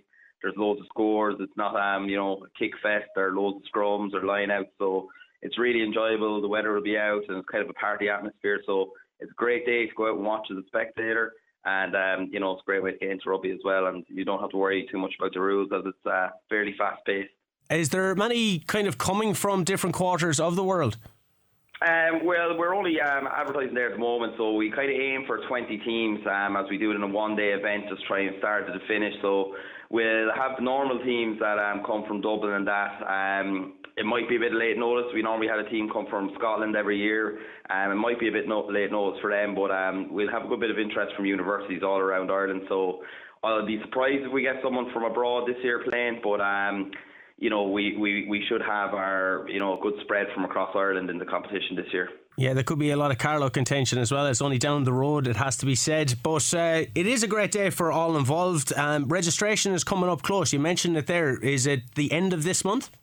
Registration's open at the moment, so we're closing registration on the 31st of May with an aim to have the competition on Saturday the 18th or 19th of June.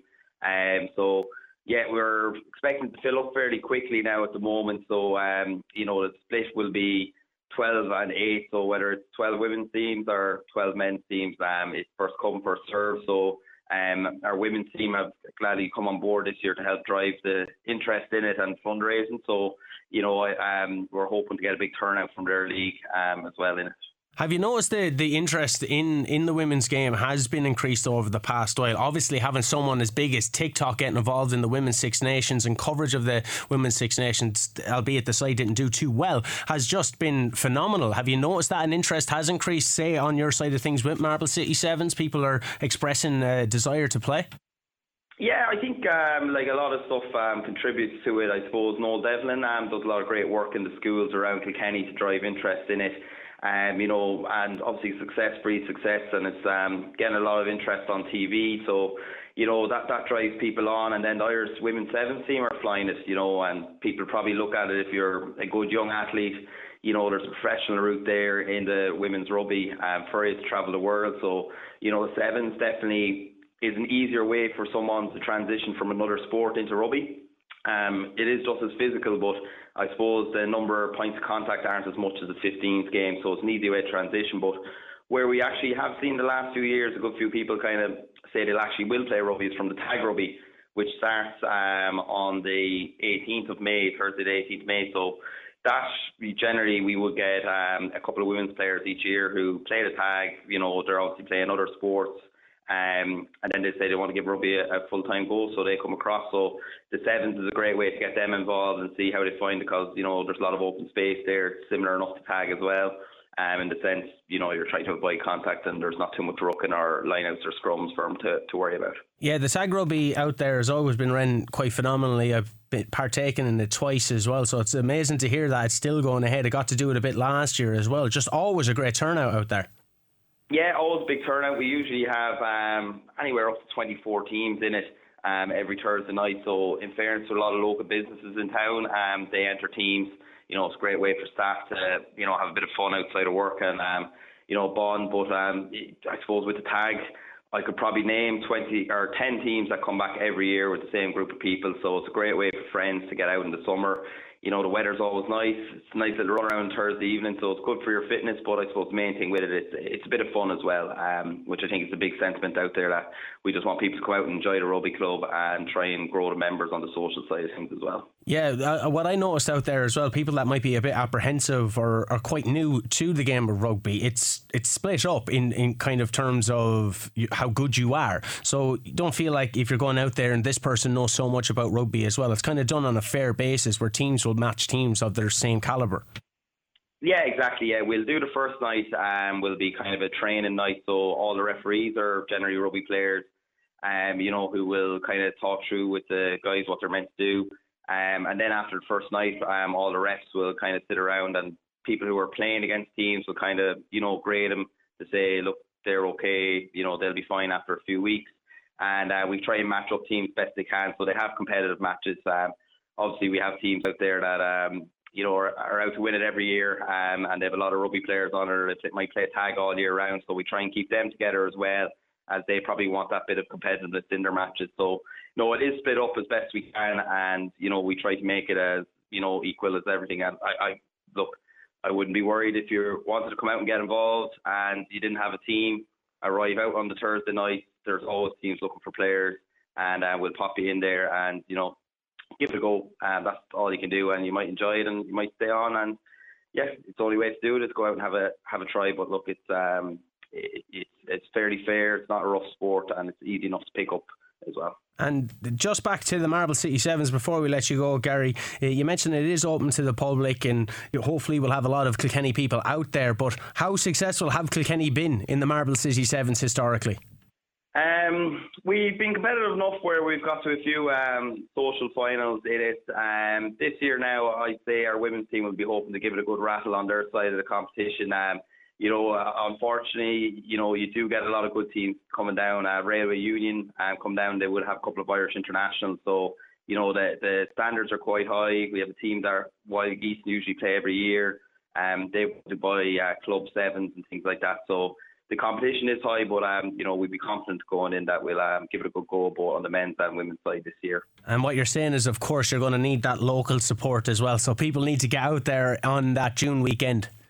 Yeah, exactly. And look, as I said, it's it's a bit of a festival. There'll be live music on all day. There'll be barbecues going. Obviously you have the sport in the background, and hopefully with the sun shining. So it's a great way to get out and support, and it's a real good party feel to it as well. So it's a great day out for everyone involved in the club. And rugby people know how to party, I can assure you of that. Gary, thanks ever so much. Best of luck with the dinner dance as well. Enjoy all the celebrations, and the work is starting for Marble City Sevens now, but take a bit of a rest, enjoy that night, and then get stuck back into it. Wishing you all the best, Gary. No doubt we'll be talking again very soon.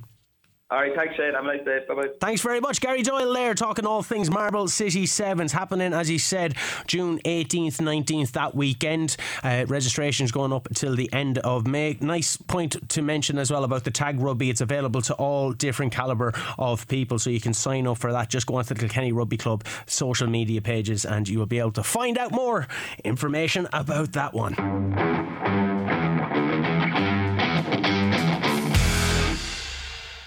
The Kilkenny senior camogie team had a good win over Offaly on Saturday. Here's what their manager Brian Dowling had to say.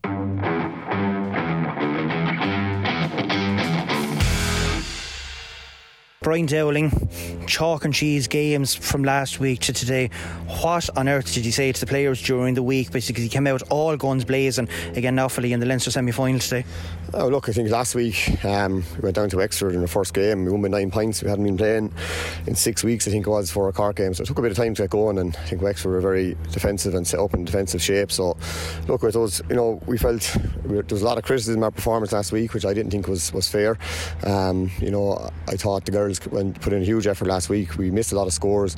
Could easily come away with 2-17 last week, and we only got 13 points, which is disappointing. 4-14 today, but still felt we left scores behind us. So look, again, this is a work in progress. It's going to take a bit of time. Have a few new players there, and just have to take a bit of time to bed in. And look, we're trying to work on different things in training. You don't get too much time during the week when you have a match every week. But look, we're delighted with the matches. We want games, and we just want to keep improving now all the time. We know we can get better.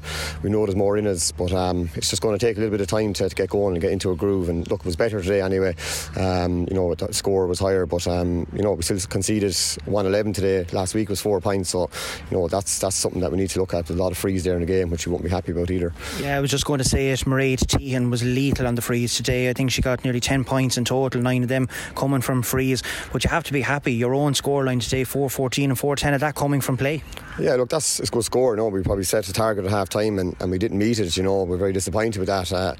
When we scored 1-6 in the second half, so that's something we need to go back and look at. We have to be scoring a few more points than that, and 14 points. So we have to look at our tackling. Our tackling count is very, very high, which is not good, and we're keeping Offaly in the game. We're giving away frees, so that's something that we have to go back and look at again during the week. Do you feel that you could be a bit more ruthless in front of goal? Like, I know that you're creating the chances as well, but there was a couple of clear-cut chances today that went to beg, and are you disappointed you didn't convert them? Look, we had chances. I think probably could have went in probably a bit further and took the goal chance, dropped the ball at the wrong time. Could easily had 6 or 7 goals today.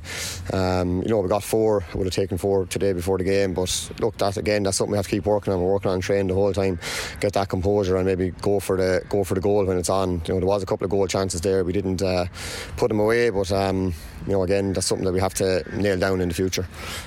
The week 8 games coming, they are weekly at this stage because you have the Leinster final next week, then you go straight into Championship with an away game to Down of all places to go and start off.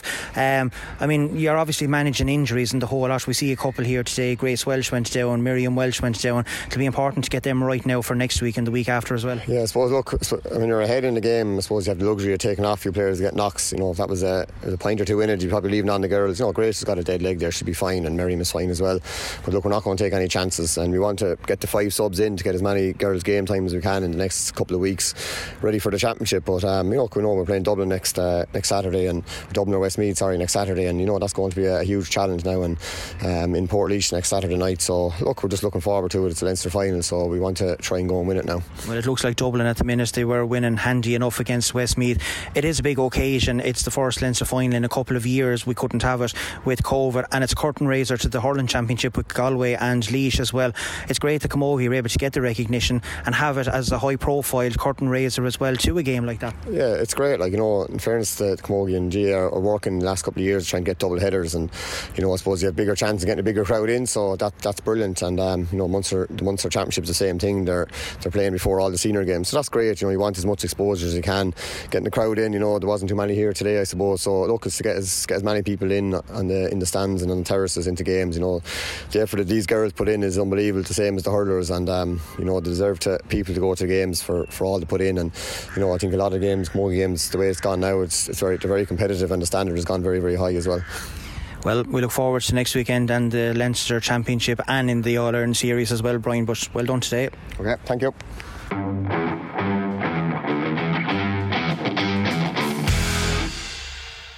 That's all for another edition of Scoreline Extra. Don't forget, you can catch the live show every Saturday and Sunday from 2 p.m. Chat to you again soon.